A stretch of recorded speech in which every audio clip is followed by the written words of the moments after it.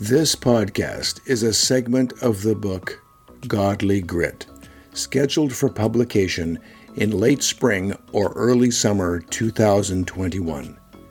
It will be available at Amazon as a Kindle ebook, in paperback, and as an audiobook.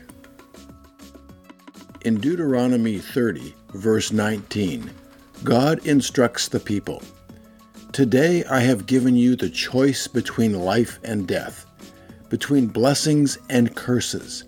Now I call on heaven and earth to witness the choice you make. Oh, that you would choose life, so that you and your descendants might live." Our life is filled with daily choices, too numerous to count. We choose a path, and the way leads to a result. The result is the consequence of the decision we have made. It is our choice. Select the road leading to life or the road leading to death. The decision is your responsibility. In this chapter, I will be dealing with the stronghold of free choice and personal responsibility. We are in the privileged and yet the terrifying position of creating who we are through the choices we make. The frightening part is it is our personal and individual responsibility to make those choices. If you abandon your responsibility by living as a victim with bitterness, fear, or anger, you are giving up your power and the ability to create a new you. It is ultimately your choice, a choice that should be freedom and not a hindrance. This chapter is not a philosophical debate on free will. Whether you are a determinist, a compatibilist, or a libertarian, you will still have to choose many times today. Your choices will make a difference in your life. They will affect your present and future life experience. You will make choices today, and you will have to be responsible for those choices' consequences and outcomes. The enemy wants to convince you that God is not good and that God is not in control. If God is not good or in control, I do not need to be responsible for my choices. What will be, will be. After all, it is all about me. The first step in learning how to deal with this stronghold of free choice and personal responsibility is acknowledging it exists and a problem. Our life is the sum of the choices we make, and we make thousands of them every day. We face hundreds of immediate daily options, from what we will have for breakfast, to what clothes we will wear, to what we will do with our day. We make choices about our future, like what we will do for our education or work, to where we will go for vacation this year. That is, if we have chosen to set aside enough money throughout the year to afford a vacation. We decide where we will live, what we will believe, who we will marry, and on and on. We even get to choose a lot of our emotional responses, whether we will be angry or bitter, or decide to just let things go and be happy. Our life is a massive flowchart of decisions leading to where we are today. It boils down to this burden of free choice and personal responsibility is a matter of what we choose to do with what we have. To get a better handle on this stronghold, to make it work for us, we need to be aware of what we have and what options we have when choosing what to do with what we have. So, what do we have? What we have can be broken down into 4 categories of person, place, things, and time. What do we have as a person? We have our personality, our core beliefs, and our physical body. This is our person. Within this category of my person, there is room for limitless choice. What is your personality? How can you determine how your character will show itself? What components of your personality would you like to change? What are your core beliefs? You need to consider your core beliefs as they are the main factor in determining your life's direction. You have many choices regarding your physical body. Unfortunately, we all have limitations to our fitness potential. We cannot all be Olympic athletes or world-class swimmers. But as you sit here today, you are as fit and as fat as you have chosen to be. You are responsible for everything you put in your mouth and accountable for what you do for exercise. Sorry, but it is not your thyroid or your bones size. If you are fat, you have overeaten many times, which was your choice. Another part of our personality that often gets neglected is our dreams. Our imagination and dreams bring about new directions and inventions, often making the world a better place. We should choose to allow ourselves time to dream. The next category is the category of place. Well, what is our place?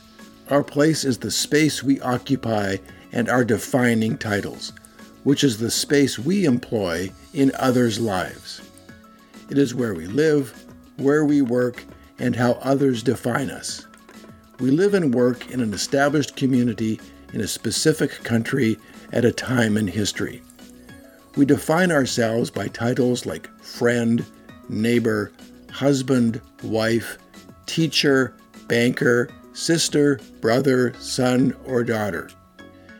If you take the time to consider this list of titles, it will be extensive. What place do you want to occupy? What choices will you have to make to occupy that chosen space? What tags are used by others to define you? Options in this area will end up consuming most of your time, so be careful how and what you choose. The category of things is also pervasive. It is the category of what we feel we own. It is our resources, our talents, our job, our family, and our immediate responsibilities. We face multiple daily choices as to what we are to do with what we own. This choice is where we are most aware of the importance and demand of everyday choices and decisions. What resources do you have? How do you plan to use those resources? What do you plan to do with your talents? The next category is the category of time. We all have an allotment of time.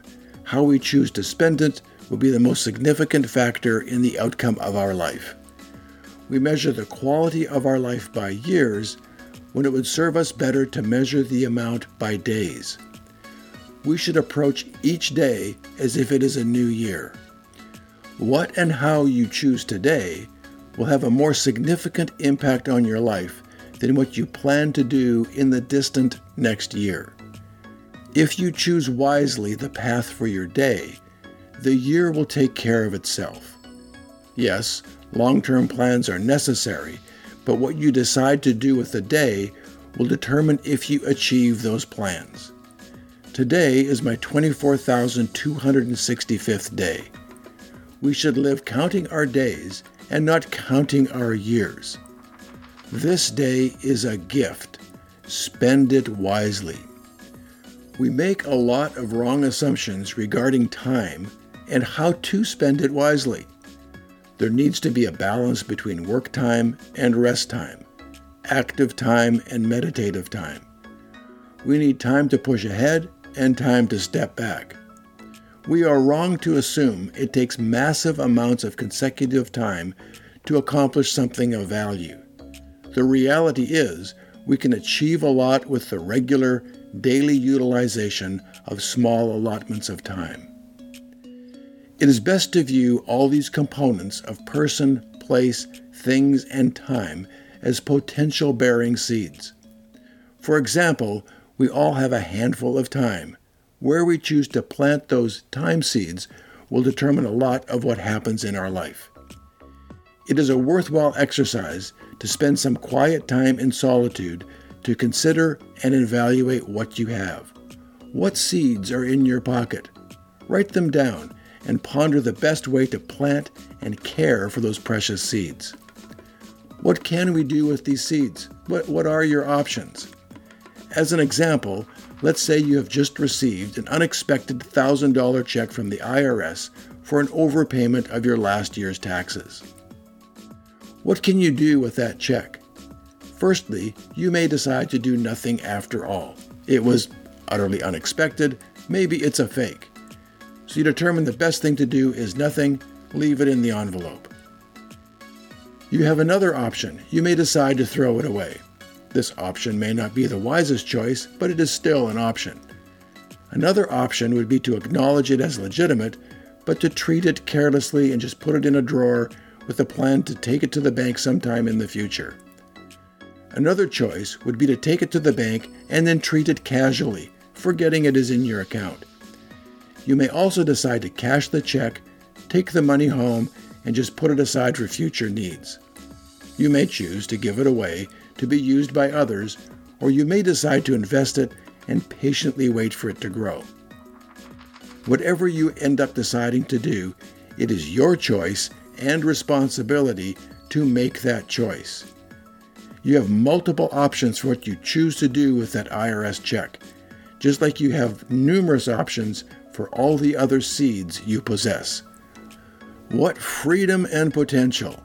I get to choose what to do, what direction my life will go. So, where's the problem?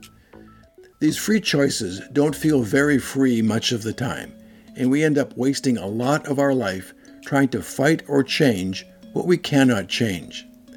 The following are some of the factors that make free choice feel like a burden. Firstly, it puts you in the driver's seat. Your choices are your responsibility. We may not have an issue with free choice, but we have problems with being personally responsible, especially when things don't go as planned. Yes, you do get to choose what direction you go, but you don't get to choose that choice's consequences. You must own the outcomes as well as the opportunity. You do not get to blame anything or anyone else if you are not happy with the consequence. If you cast blame or live as a victim, you have just given away the power in your ability to choose. You've given it to someone or something else. You are now powerless.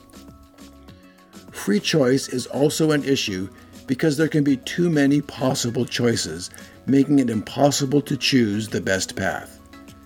We can become paralyzed by a diversity of possible right decisions and end up not choosing at all. Another problem is that once we make some choices, they are very hard to undo. You are stuck with the selection, and it may not be possible without a lot of grief to undo that choice. Just try to undo a career choice, a marriage choice, having a child choice, selecting a housing choice, choosing to take an addictive substance, or getting into the driver's seat while intoxicated choice. You will find out quickly that to undo these choices will be very costly. Attempting to undo destructive decisions is an attorney's bread and butter. You will want to avoid as many of these choices as possible. Life is hard. Do not make choices in the direction of making it even harder. Another issue with all these free choices is we do not live on a deserted island. Our choices affect others, and their decisions affect us. Somehow, we need agreeable common ground, or else our options end up causing a war. Another issue is that choices may also have significant limitations. We do not get to make some choices because of constraints in time, genetics, attributes, resources, legality, other obligations, and at times, just a limited number of options. Considering these problems, suddenly this free choice doesn't seem free, and at times it is a significant burden. You have the privilege of free choice and the burden of being responsible for your choice. You do not get limitless do-overs. If, however, you are wise, you do get to look at and evaluate others' decisions and their resultant consequences. In this context, we have a lot to learn from our parents. Whether they were good or evil, they were examples of choices and outcomes we observed closely. When we understand that we can choose our path but not our consequences, we are then free to dream and imagine within realistic parameters. The desired outcome should guide today's choices.